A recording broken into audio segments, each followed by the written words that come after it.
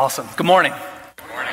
Yes, that's 2 for 2. I feel great when I say something like that, good morning, and there's response, because that means you guys are awake and alive, I think excited, right, for the year 2022. Like Pastor Dave said, I'm Ben. I'm the multiplication networking pastor here at Grace Point Church. I'm excited to share the word with you today. Just pumped to worship with you all this morning. Thank you guys for being here. Excited to jump into Revelation, the letter to the 7 churches in Asia Minor, which is modern day Turkey. And a couple weeks ago, Pastor Aaron, who had a conversation with Pastor Steve, came to me and asked, hey, would you want to preach January 2nd? And I haven't preached on a Sunday morning, and I thought, it's got to be like a one-off message, right? Like something that just, okay, come and just encourage, new year, new thing. And I go, what are we talking about? What's the message that morning? And he says, Revelation. So talking about just getting thrown into the fire. Pun a little intended. I'm excited to share with you what God's been doing in my heart and soul this last week.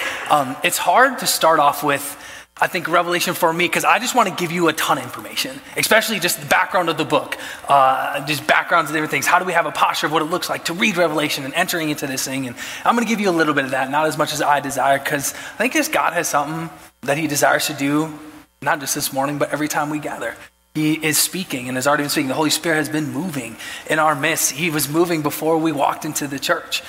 And so just as we continue in worship today, let's have that just posture of worship to receive. And that's how kind of I take my own, my disposition as I enter into Revelation and read this last letter, this last book of the Bible, as I look at it and I see worship, because it highly lifts up Jesus. It is a Christ-centered letter. And yes, there's a lot of imagery and vision stuff and some really awesome things. And in all of it, I see an incredible letter to the 7 churches in Asia Minor, emphasizing and focusing on Jesus. And so a little bit of background, Revelation, right? Last letter of the Bible, of the New Testament. And it was given as a revelation from Jesus to John, who was the apostle, the disciple that Jesus had loved. And John was old. This letter was most likely written around 95, 96 AD, so 60 years after the resurrection of Jesus. And he wouldn't die. And that sounds aggressive, but just hear me out. All the other apostles had died for their faith, right? I mean, they had been killed and persecuted for proclaiming a name and talking about Jesus. And John, in his old age, he just wouldn't die. So the emperor of Rome at the time was so frustrated that he exiled the apostle John to the island of Patmos, which is just an island they would send people that they just kind of didn't want to deal with. So he gets to this island, he's exiled, he's basically a prisoner, and the revelation of Jesus comes to him. Jesus comes before him and speaks these words. And in chapter 119, he says, John, I want you to write down everything that you see, what is happening right now and what is to come. So what's happening now and what is to come, what we will enter in over the next 5 weeks, is we're looking at 7 churches that Jesus is addressing and talking to about the right now. So 95, 96 AD. Here's what's happening. Jesus says, here's what I'm seeing. Here's what I'm going to challenge you in. Here's where you need to move forward. Here's how to move forward. He celebrates some of the churches and gives them commendation. And then in most of the churches, and some of them as well, he gives them hard challenge. And hey, here's where you've missed the mark. But it doesn't just end it there. He gives them counsel. Say, here's what you need to do. Here's how to move forward. So this morning, I get to start with the first letter, first church, I should say, to the church of Ephesus, a letter to Ephesus. And when I think about this, Revelation is known as an end times book, right? It's known as, associated sometimes with Daniel. It's like, okay, you want to know what's going to happen at the end of the world when Jesus comes back, I always say, read Revelation. And I think for myself, when I take that posture, I'm trying to find things necessarily that aren't there. And so to take a posture of worship when we enter into Revelation, it's not so much focusing on the last things, the end times, but it's focusing on the one who is the first and the last. It's focusing on him whose name is Jesus, who's King of Kings and Lord of Lords. So if you open up your word, if you got the Bible, we're going to open it up to Revelation 2. We're going to read chapters 1 through 7. If you got your phone, open up the Bible app because it's on there, and that's what's great about technology is we get to read the word at any time. So let's read this together. This is Revelation 2, 1 through 7.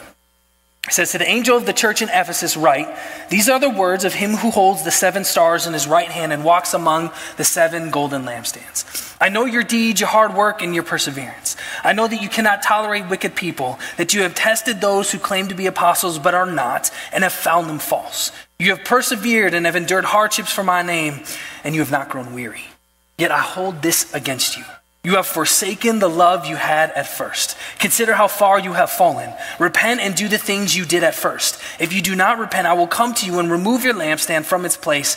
But you have this in your favor. You hate the practices of the Nicolaitans, which I also hate. Whoever has ears, let them hear what the Spirit says to the churches. To the one who is victorious, I will give the right to eat from the tree of life, which is in the paradise of God. And so we get this letter to Ephesus, to this church, this gathering of followers of Jesus in this city. And a little background about Ephesus. Ephesus, at this time, was most likely like the 3rd largest city in the Roman province. And so the 7 churches are in Asia Minor. That was just one aspect of the entire Roman province. And so Rome was in control. They seized this, and they were overhead of these 7 cities. And Ephesus was the largest one, most likely around 250,000 people. They were a port city. They had high economic wealth and status. There was a diversity of tribe and race and tongue and nations. There was a diversity of religion and faith. Up to maybe 50 gods or goddesses were worshipped in Ephesus. Ephesus was even at this time an asylum city, like a city for refugees to come and honestly feel safe, where you could come and it didn't matter what language you spoke or the color of your skin or even the faith that you had, come and feel safe. You can worship there. And so Ephesus saw a lot of success. And because of that, the church in Ephesus also saw a lot of success. And so Paul started this church, the Apostle Paul, we read that in Acts. Timothy, who was Paul's disciple, is the one who's leading and pastoring this church at some time. And most likely this church is one who had seen success in ministry. Disciples being made. Large gathering, Jesus being worshiped, most likely, miracles performed, the word of God preached and taught, and people being encouraged. They saw most likely not just numbers grow, but people coming to faith in Jesus. And yet over time, slowly, something happens. And we see here Jesus addressing the church because he wants to stop them from spiraling completely out of control, from going down a path that he doesn't desire for them. And so that's what we get is this big issue in the church of Ephesus is that they've forsaken their first love. Along the path, along this road, at some point they have lost what first they had, a love that they had at first. And a lot of different commentaries talk about how this love is a love of God and of Jesus. It's a love of neighbor, of brother and sisters in Christ, and it's a love of people who are outside the church. And then throughout this message and what I'm going to talk about, we're going to talk about that same thing. To forsake the love you have at first, is to forsake the ultimate love of the first commandment that Jesus gives us, or the greatest commandment, I should say. Love the Lord your God with all your heart, soul, mind, and strength, and love your neighbor as yourself.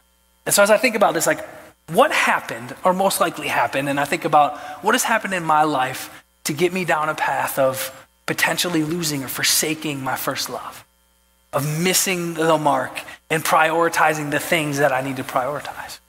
And I think there's something that happens to each of us, or we get tempted that things happen and we go down a progressive path that leads to a forsaking of first love. It's not an instant. It's not just one day all of a sudden the church is like, all right, we're just going to not do the things we did at first. We're just going to start doing something different. A forsaking or losing of our first love is not an instantaneous thing. It's progressive. That's just a reality. Addiction, when people struggle with addiction, that's not something that just happens overnight. It's a progressive thing. When relationships start to crumble and crack, and they're on the brink of, and marriage is on the brink of just being destroyed, that's not an instant thing. There's little moments that have happened throughout time. Decisions may be made day after day that led to this moment. And so in our faith, what are things that could potentially happen for us to get here? I think, and here's some things that, this is not a holistic list. This is just things that I know I've been tempted with. One, I think to get us on a path, a progressive path of forsaking our first love, is we care more about knowing about God than actually knowing him. We care more about knowledge than intimacy. And it's in that point where our relationship with Jesus doesn't become about love or holiness or connection with him. It becomes how much can I know? And therefore knowledge replaces holiness. That gets dangerous. It's not bad to know things about God, right? Like we should want to, again, we're reading scripture and we're learning things, but that's an aspect of our relationship with him. Another thing that I think happens is we tend to view the world as an enemy instead of an opportunity. And I'll expound on that. I have 3 kids. My oldest son, Wesley, he's 7 years old. He's in first grade. He goes to Dakota Prairie. He's had incredible teachers the last few years, like super smart. The kid is a genius. He gets it from his mom, without a doubt. And he comes home and he's saying things to me that like he hears at school, like as a 7-year-old that I didn't hear or learn until I was like 23. And I'm thinking like, what is happening in the school? Like what is going on in this world that is so crazy? And I'm just like having conversations with him that I never found I'd have with him at this age. And so my temptation is to think, man, how do I protect him, right? Like how do I keep him from engaging in these things or learning these things? And I think now every time I send him somewhere, school or a neighbor or some whatever, I think I get tempted to think, okay, I'm sending him into enemy territory, and then I get tempted, I don't want to do that. And so then all of a sudden I think of everything outside the church and everything outside of faith as an enemy.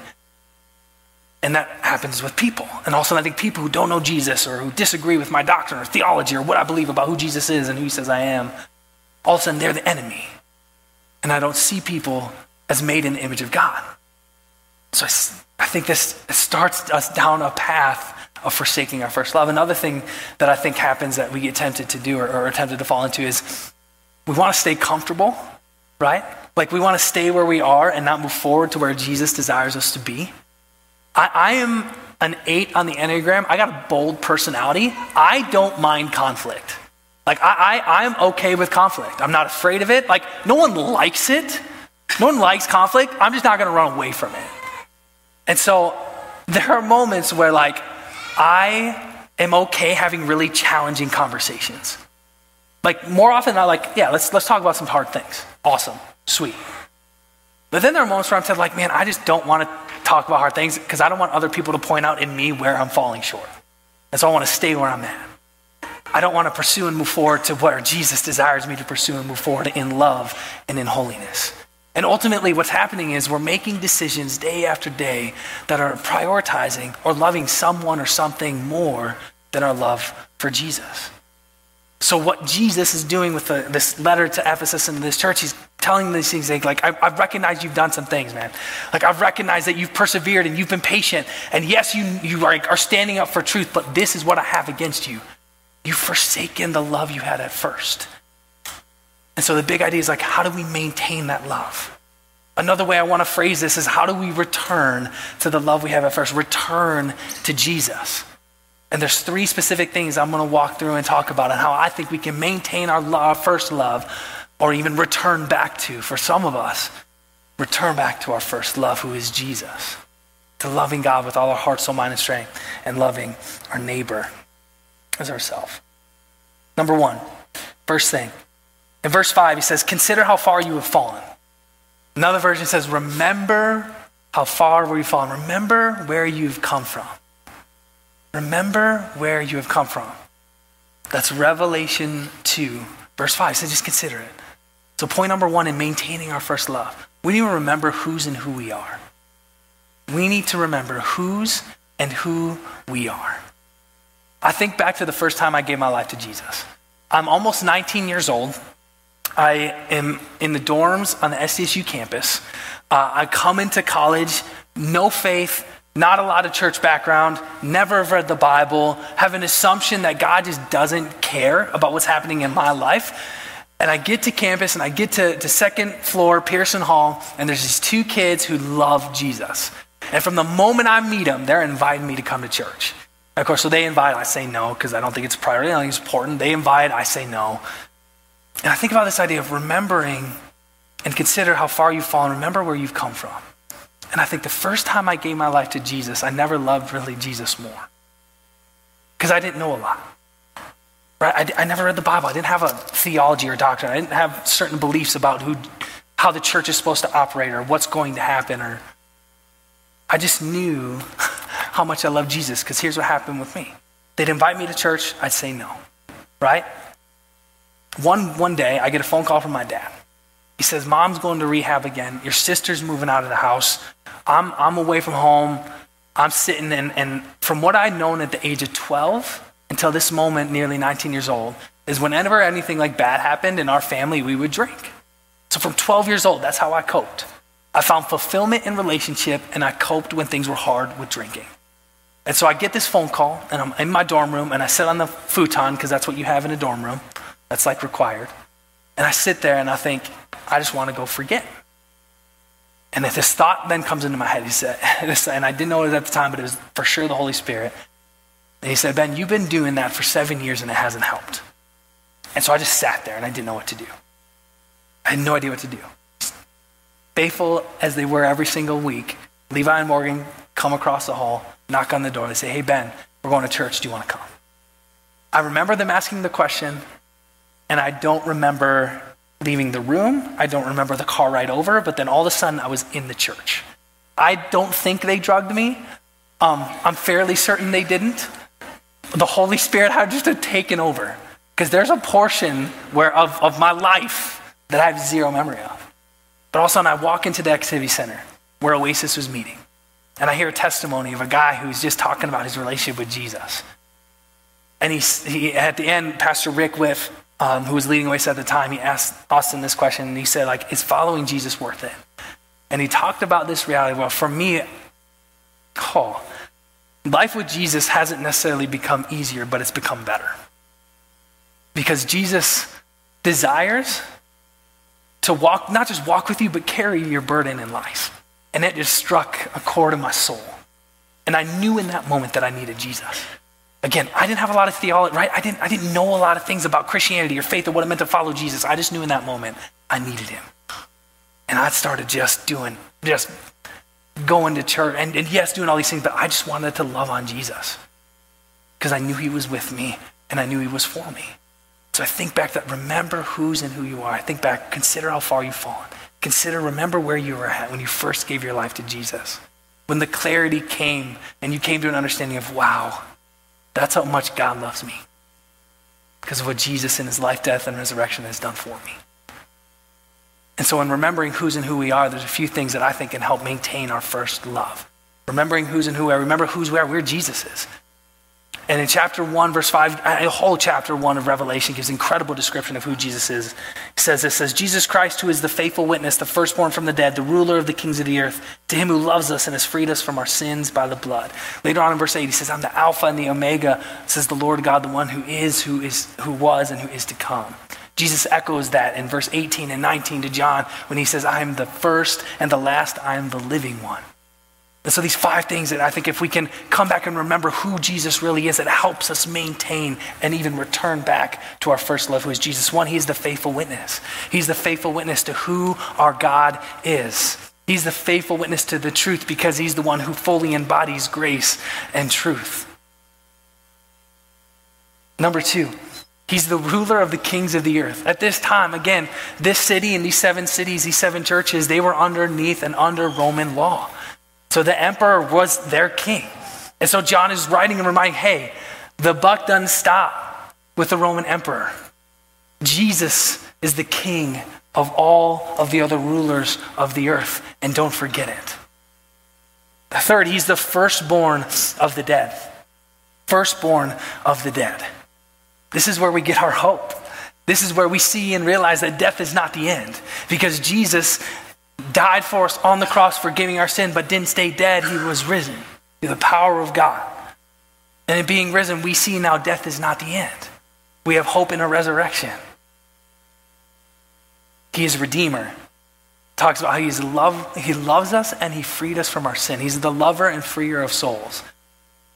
Because of our sin, where we've missed the mark, the things that we've done that have gone against God's desire for our life, a relationship with God has been separated. And so God, in his goodness, the Father, sent Jesus, who is God himself, down. And through his life, death, and resurrection, Jesus made a way for us to be a restored and redeemed relationship back with God. He is Redeemer.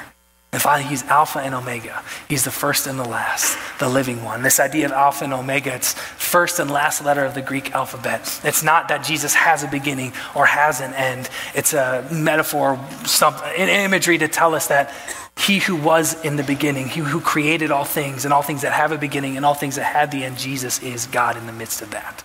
I love how Colossians talks about this reality that without Jesus, everything that has been made wouldn't be made. He is God, creator. And because that is who our King is, our Savior is, we remember those things and we rest in those things and we worship him as those things, him as God. We can then also attain confidence in knowing who he says we are. And that's the theme of 2022. Our identity in Christ and our identity in this whole series. These next 5 weeks, looking at the churches in Revelation, it's helping us recognize and say, okay, who does God say we are as a church, and how are we supposed to even now be obedient to what he's asking us as his body, as his bride, as a church? And so what I wanted to go a lot of different directions with this one, but I'm going to do this real quick. In Revelation 7, this gives us an image and a picture of what the church is going to be. It says, after this I looked, and there before me was a great multitude that no one could count, from every nation, tribe, people, and language. Standing before the throne and before the Lamb, they were wearing white robes and were holding palm branches in their hands, and they cried out in a loud voice, salvation belongs to our God who sits on the throne and to the Lamb. That's the picture of what the church is going to be like. And what's awesome, because we can trust in who Jesus is and who he says that we are, that's his desire for us right now. He brought the kingdom of God. Mark 1:15, the time has come. The kingdom of God is at hand. It's right now. Repent and believe the good news. The time has come. We can experience again. We can experience this now, which is why in the 4th century, when a bunch of different heresies, which are false doctrines, false beliefs about Christianity, about who Jesus is, started coming up, a lot of different church leaders and disciples of Jesus came together and they met at this place called Nicaea. And they came up with this thing called the Nicene Creed.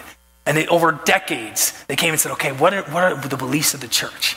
And it unified the church in such a beautiful way. And we have this now Nicene Creed that we've been expressing and we repeat and say in churches all throughout the world. But there's something that came out of that about how they describe what we believe the church is.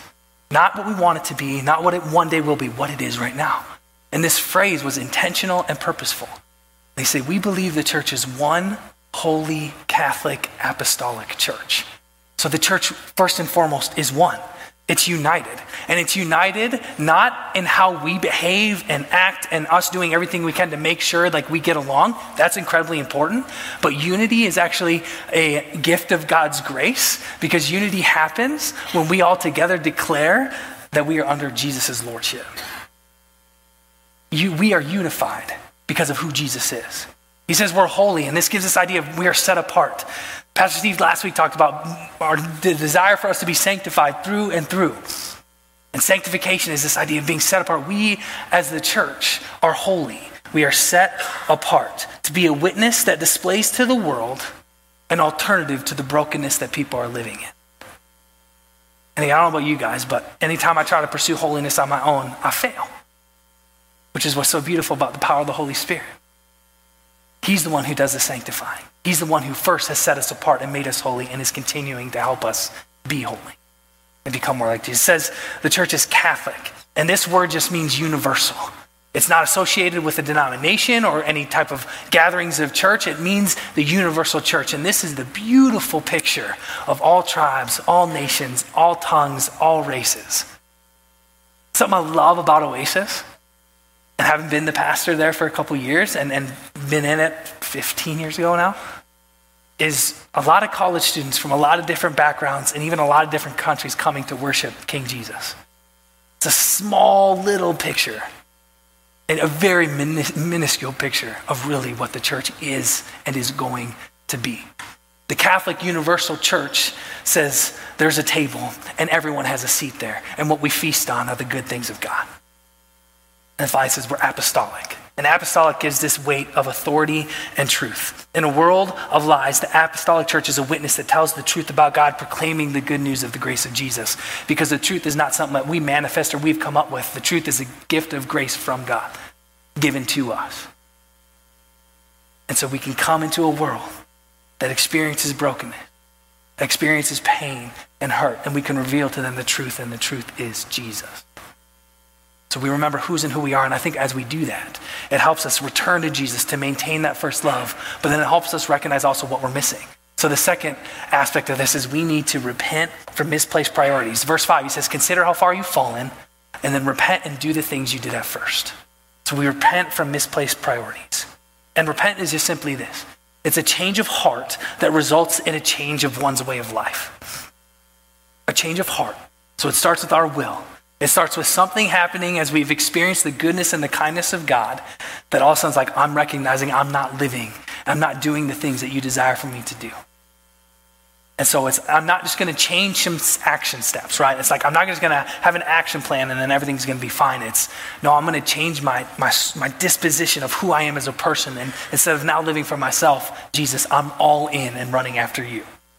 I think there's two different aspects that I see of what we need to repent of some misplaced priorities I see in the church of Ephesus and some that I've struggled with. And I think the church as a whole, sometimes we miss. Number one is we need to repent of, rather than living a life solely for Jesus, we need to desire living a life with Jesus. Now, hear me on this. Rather than just living a life for Jesus, let us desire living a life with Jesus. And here's what I mean by that. There have been moments in my life that I have pursued following Christ, pursued my relationship with Jesus, where things have become a checklist. Where I've done things for him and I haven't recognized in the moment I get to live life with him, because that's the call of discipleship. Us as followers of Jesus, it's not just now we're sitting here and our faith is one where we have to do things for God. That's legalism, right? Because it doesn't have any love in it. But he's invited us to live a life with him, to experience his goodness. And in that, he helps us become the persons ultimately he created us to be, the church he has created us to be. Matthew 7 says, not everyone who says to me, Lord, Lord, will enter the kingdom of heaven, but only the one who does the will of my Father who is in heaven. Many will say to me on the day, Lord, Lord, did we not prophesy in your name and in your name drive out demons and in your name perform many miracles? Right? We went to church. We prayed. We did miracles. Right? We cast out demons. I was at church every Sunday. I went to small group. I did those things for you. And there's a miss there. Because there's a priority shift that didn't happen of you were actually invited into a relationship with him. And he says, get away from me because I didn't know you. You missed on what I actually just invited you into, a life with me, to know me. It's intimacy. It's actually really beautiful. It's really beautiful. And I think a life doing things for Jesus should overflow from a life with Jesus, because it does. It's I only can first love him and other people because he first loved me. And living a life with Jesus is resting and just sitting in the Father's heart for us. It's knowing who he says we are. It's lifting up and glorifying the name of Jesus. So we repent of living a life just solely for Jesus and now desiring living life with him. And the second thing I see is we need to prioritize in some way, especially when it comes to loving people and living life with each other inside the church and outside the church. We need to prioritize actually loving people instead of trying to change their minds. This one's a hard one for me. This one hits home in my soul heavily. Like I said, I'm not afraid of conflict. The problem was growing up, we never argued well in my family. Having disagreement and arguing wasn't about who was right. It was about who was loudest the longest. Anyone else ever experienced that? That's what it was. And so we're sitting at home and we have disagreements and this is how I grew up. It didn't have to make sense. I didn't have to have any logic. I didn't have to even talk about a good argument. It was just, I'm going to be louder than you and I'm just going to go longer because eventually you're going to quit and give up and that means I win. Super unhealthy. And then of course, because that's how I grew up, I brought that into our marriage. And for 11 years, we've been trying to figure out how to have healthy conflict. But then I take this and I have this with other people. And this is how I fight and how I argue and how I have conversations. So I started seminary 3 years ago. I just graduated this last spring. And when I first started seminary, I had this disposition that I knew everything. You are not going to be able to convince me. If I have a conviction, especially when it came to my faith, no, this is what the Bible says. This is what is right, period. You ain't going to change my mind. And if you're wrong, I'm going to do everything I can to change your mind. Because all that mattered for me was being right. That's it. And so when I would enter in these conversations with my other cohort and the students I was doing seminary with, We would have disagreements on theology. And a big one that came up is we would have a disagreement on marriage. Like our interpretations of scripture, they were different in what we believed marriage to be. And so I'm talking about, like, I think marriage is between a man and a wife, and they're talking like, no, like you should be able to love it. And we're having this argument, and all I cared about was making sure that they changed their mind and they knew that I was right. And so I missed actually doing, I think, what God desired for me to do in these conversations. And it's not that I shouldn't stand up for truth and we shouldn't know what we believe. But there's a way that we go about some of these conversations and arguments and disagreements with people that I think is unbiblical because it's not loving. Because it's ultimately not really desiring God's best for them. Because when I had an assumption, when I was in a conversation with someone where I without a doubt thought they were wrong, it ultimately affected how I viewed them as a person. And I became abrasive and mean. And it was incredibly unhealthy and so unloving. Because that person, disagreement or not, is still made in the image of God. And so do I still stand up for truth? Absolutely. Do I know what I believe? Yes. But I do what Peter challenges us to do in the midst of some of these tough conversations. He says, 1 Peter 3, but in your hearts revere Christ as Lord.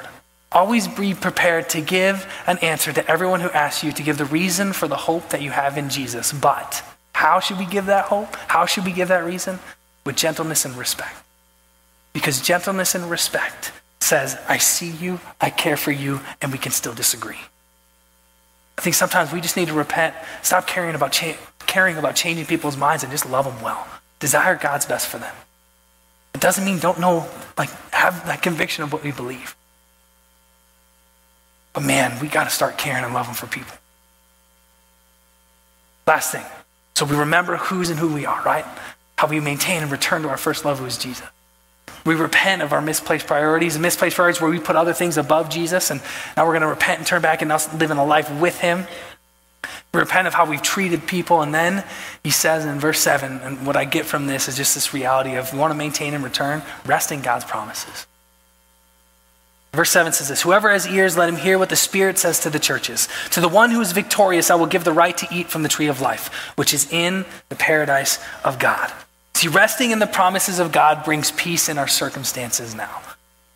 So how hard life gets, the things that we're going through right now, as we rest in the promises of God, we can actually experience peace. Because this is something that Jesus told us we get to experience. Especially when we return to him and maintain our first love, which is him. John 16, he says, I've told you these things so that in me you may have peace. See, in the world you're going to have trouble. You're going to have trouble. But take heart, I have overcome the world. He says, to those of you who are victorious, I'll let you eat from the tree of life, and you'll be with me in paradise. But to be victorious doesn't mean I'm always right. To be victorious doesn't mean that I'm making sure that people know what I believe. To be victorious is to take heart and recognize that Jesus is the victorious one. And he has overcome the world. And because he has, I can rest in his promises for me, that I will have hope one day. I can rest in the promise that Jesus says at the end of Matthew, never will I leave you or forsake you. I can rest in the promise where he says, never will my love be separated from you, because nothing can separate you from my love.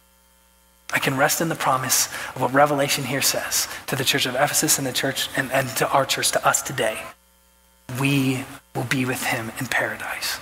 And this word paradise is the same word that Jesus used with the thief on the cross. When the thief looks at him, he says, remember me. And Jesus looks back and he says, today you will be with me in paradise.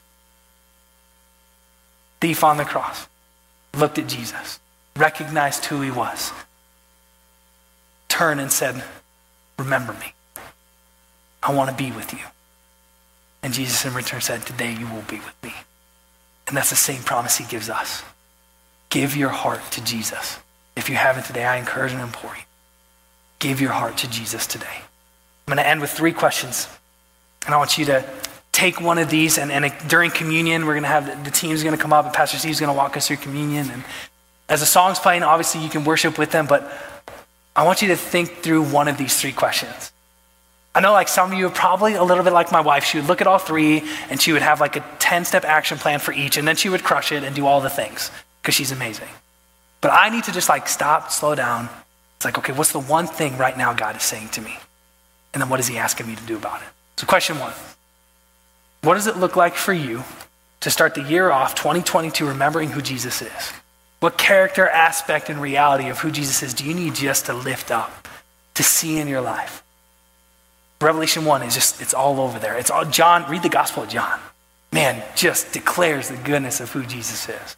Second question, what priorities are misplaced in your life?